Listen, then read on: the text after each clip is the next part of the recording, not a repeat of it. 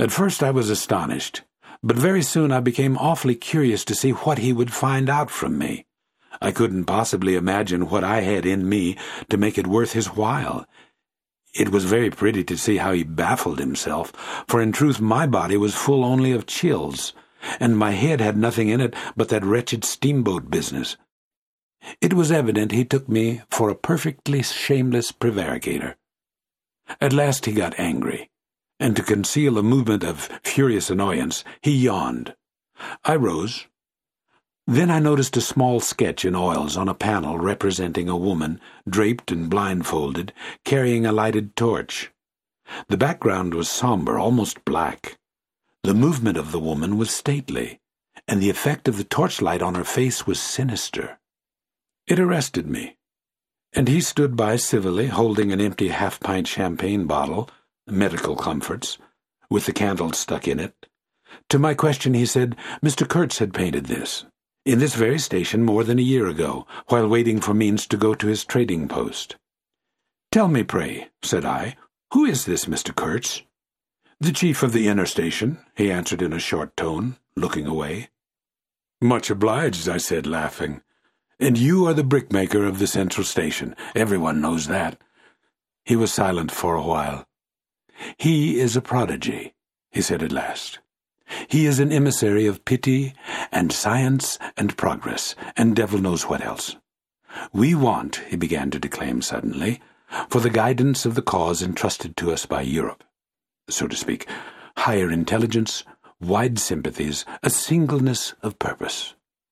"Who says that?" I asked. "Lots of them," he replied.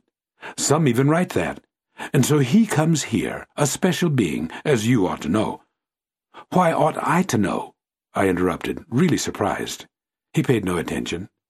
"Yes. Today he is the chief of the best station. Next year he will be assistant manager. 2 years more and— But I dare say you know what he will be in 2 years' time. You are of the new gang, the gang of virtue. The same people who sent him specially also recommended you. Oh, don't say no. I've my own eyes to trust." Light dawned upon me. My dear aunt's influential acquaintances were producing an unexpected effect upon that young man. I nearly burst into a laugh. "Do you read the company's confidential correspondence?" I asked. He hadn't a word to say. It was great fun. "When Mr. Kurtz," I continued severely, "is general manager, you won't have the opportunity." He blew the candle out suddenly, and we went outside. The moon had risen. Black figures strolled about listlessly, pouring water on the glow, whence proceeded a sound of hissing. Steam ascended into the moonlight. The beaten nigger groaned somewhere. "What a row the brute makes," said the indefatigable man with the moustaches, appearing nearest. "Serve him right. Transgression, punishment, bang. Pitiless, pitiless. That's the only way. This will prevent all conflagrations for the future. I was just telling the manager—" He noticed my companion, and became crestfallen all at once. "Not in bed yet," he said with a kind of servile heartiness. "It's natural. Ha! Danger, agitation." He vanished. I went on to the riverside, and the other followed me. I heard a scathing murmur at my ear. "Heap of muffs, go to." The pilgrims could be seen in knots gesticulating, discussing. Several still had their staves in their hands. I verily believe they took those sticks to bed with them. Beyond the fence the forest stood up spectrally in the moonlight, and through that dim stir, through the faint sounds of that lamentable courtyard, the silence of the land went home to one's very heart, its mystery, its greatness, the amazing reality of its concealed life. The hurt nigger moaned feebly somewhere nearby, and then fetched a deep sigh that made me mend my pace away from there. I felt a hand introducing itself under my arm. "My dear sir," said the fellow, "I don't want to be misunderstood, and especially by you, who will see Mr. Kurtz long before I can have the pleasure. I wouldn't like him to get a false idea of my disposition." I let him run on, this papier-mâché Mephistopheles, and it seemed to me that if I tried, I could poke my forefinger through him. and would find nothing inside but a little loose dirt, maybe. He, don't you see, had been planning to be assistant manager by and by, under the present man, and I could see that the coming of that Kurtz had upset them both not a little. He talked precipitately, and I did not try to stop him. I had my shoulders against the wreck of my steamer, hauled up on the slope like a carcass of some big river animal. The smell of mud, of primeval mud, by Jove, was in my nostrils. The high stillness of primeval forest was before my eyes. There were shiny patches on the Black Creek.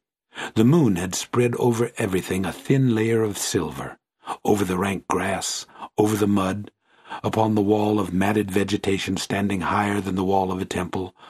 Over the great river I could see through a somber gap, glittering, as it flowed broadly by without a murmur. All this was great, expectant, mute, while the man jabbered about himself. I wondered whether the stillness on the face of the immensity looking at us two were meant as an appeal or as a menace. What were we who had strayed in here? Could we handle that dumb thing, or would it handle us? I felt how big, how confoundedly big, was that thing that couldn't talk, and perhaps was deaf as well. What was in there? I could see a little ivory coming out from there, and I had heard Mr. Kurtz was in there. I had heard enough about it, too, God knows. Yet somehow it didn't bring any image with it, no more than if I had been told an angel or a fiend was in there. I believed it in the same way one of you might believe there are inhabitants in the planet Mars. I once knew a Scotch sailmaker who was certain, dead sure, there were people in Mars.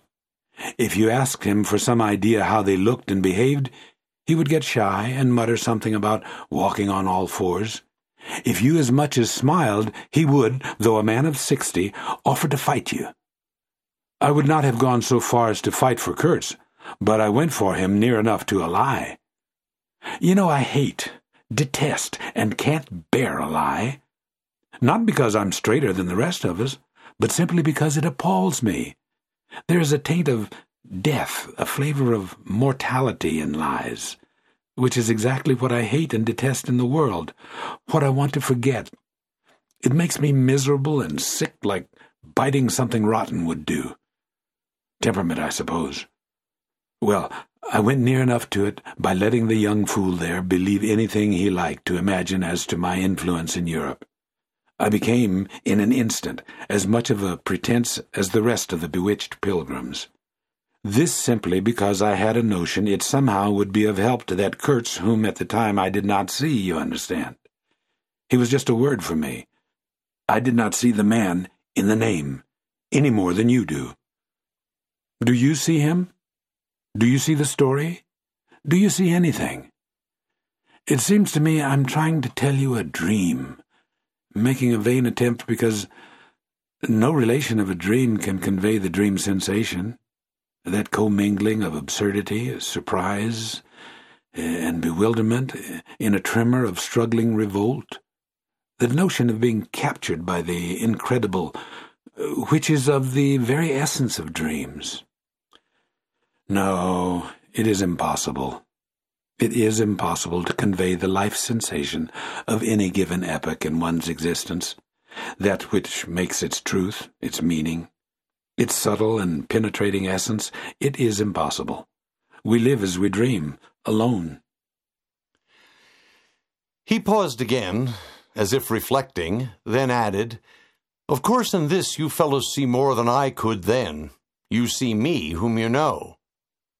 It had become so pitch dark that we listeners could hardly see one another. For a long time already he, sitting apart, had been no more to us than a voice.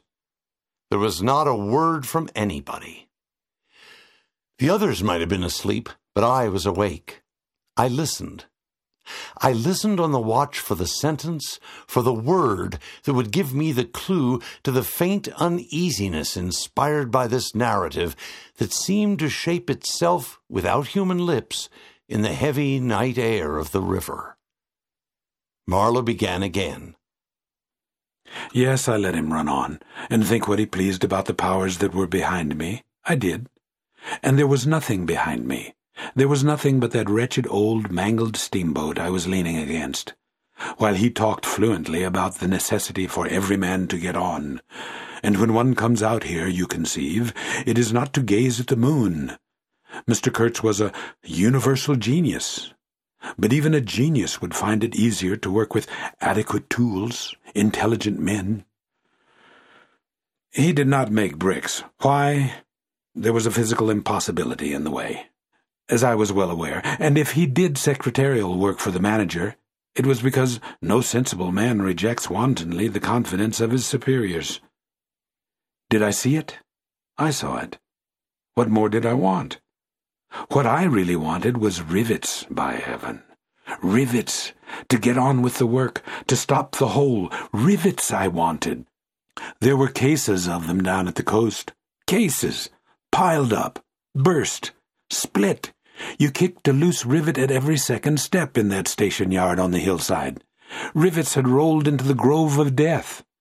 You could fill your pockets with rivets for the trouble of stooping down, and there wasn't one rivet to be found where it was wanted. We had plates that would do, but nothing to fasten them with. And every week the messenger, a lone Negro, letter bag on shoulder and staff in hand, left our station for the coast. And several times a week a coast caravan came in with trade goods, ghastly glazed calico that made you shudder only to look at it, glass beads, value about a penny a quart, confounded spotted cotton handkerchiefs, and no rivets. 3 carriers could have brought all that was wanted to set that steamboat afloat.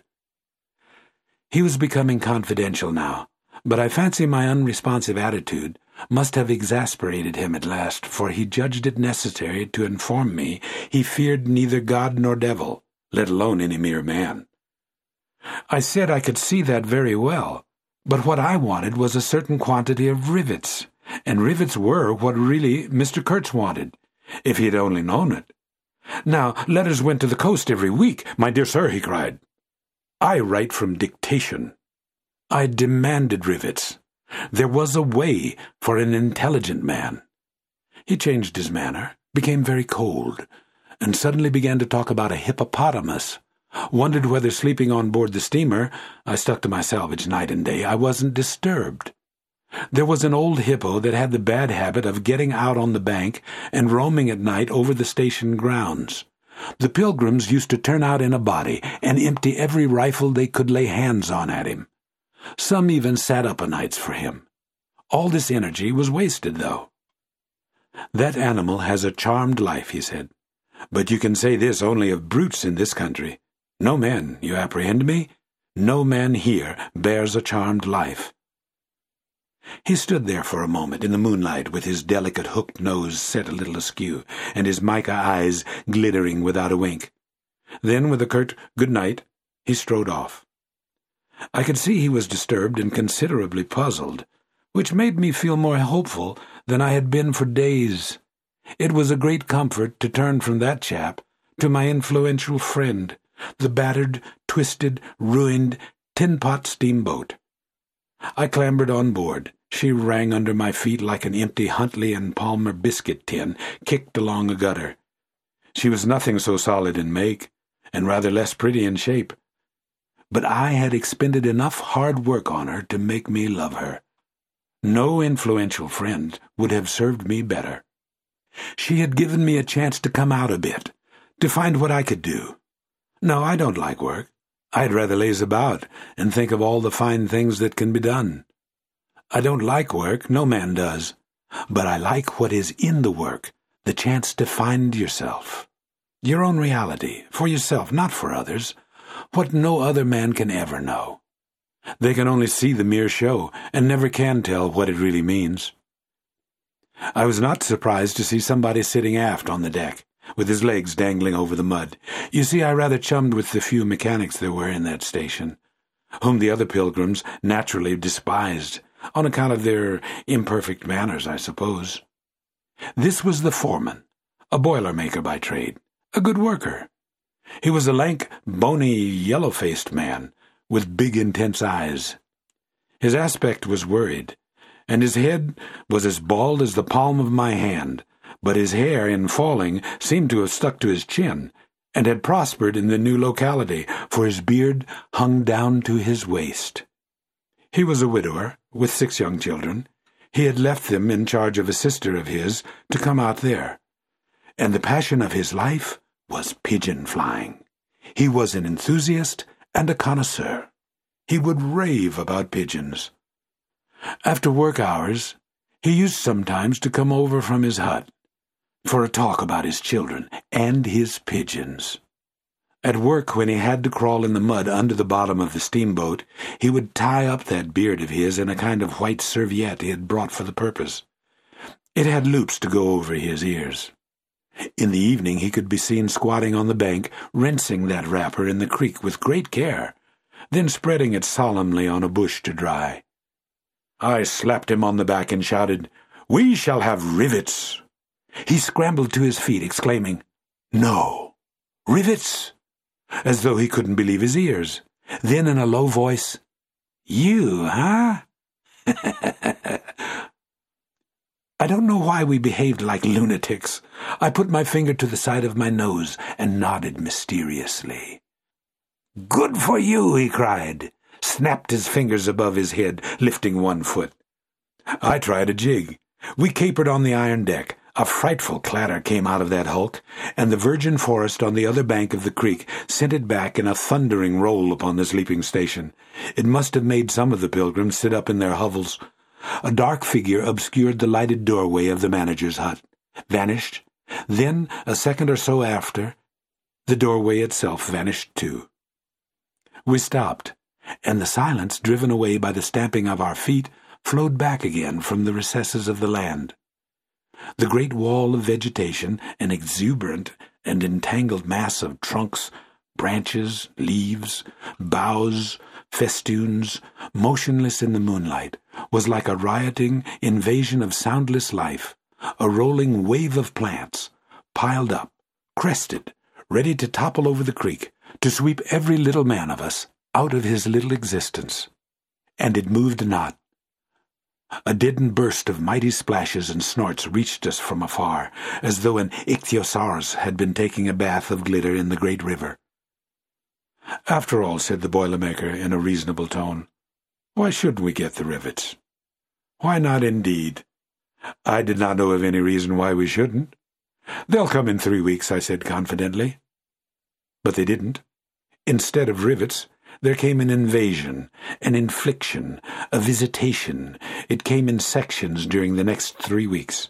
Each section headed by a donkey carrying a white man in new clothes and tan shoes, bowing from that elevation right and left to the impressed pilgrims. A quarrelsome band of footsore, sulky niggers trod on the heels of the donkey. A lot of tents, camp stools, tin boxes, white cases, brown bales would be shot down in the courtyard, and the air of mystery would deepen a little over the muddle of the station. 5 such installments came, with their absurd air of disorderly flight with the loot of innumerable outfit shops and provision stores, that one would think they were lugging after a raid into the wilderness for equitable division. It was an inextricable mess of things, decent in themselves, but that human folly made look like the spoils of thieving. This devoted band called itself the El Dorado Exploring Expedition, and I believe they were sworn to secrecy. Their talk, however, was the talk of sordid buccaneers. It was reckless without hardihood, greedy without audacity, and cruel without courage. There was not an atom of foresight or serious intention in the whole batch of them, and they did not seem aware that these things are wanted for the work of the world. To tear treasure out of the bowels of the land was their desire, with no more moral purpose at the back of it than there is in burglars breaking into a safe. Who paid the expenses of the noble enterprise, I don't know, but the uncle of our manager was the leader of that lot. In exterior, he resembled a butcher in a poor neighborhood, and his eyes had a look of sleepy cunning. He carried his fat paunch with ostentation on his short legs, and during the time his gang infested the station, spoke to no one but his nephew. You could see these two roaming about all day long with their heads close together in an everlasting confab. I had given up worrying myself about the rivets. One's capacity for that kind of folly is more limited than you would suppose. I said hang, and let things slide. I had plenty of time for meditation, and now and then I would give some thought to Kurtz. I wasn't very interested in him. No. Still, I was curious to see whether this man, who had come out equipped with moral ideas of some sort, would climb to the top after all, and how he would set about his work when there.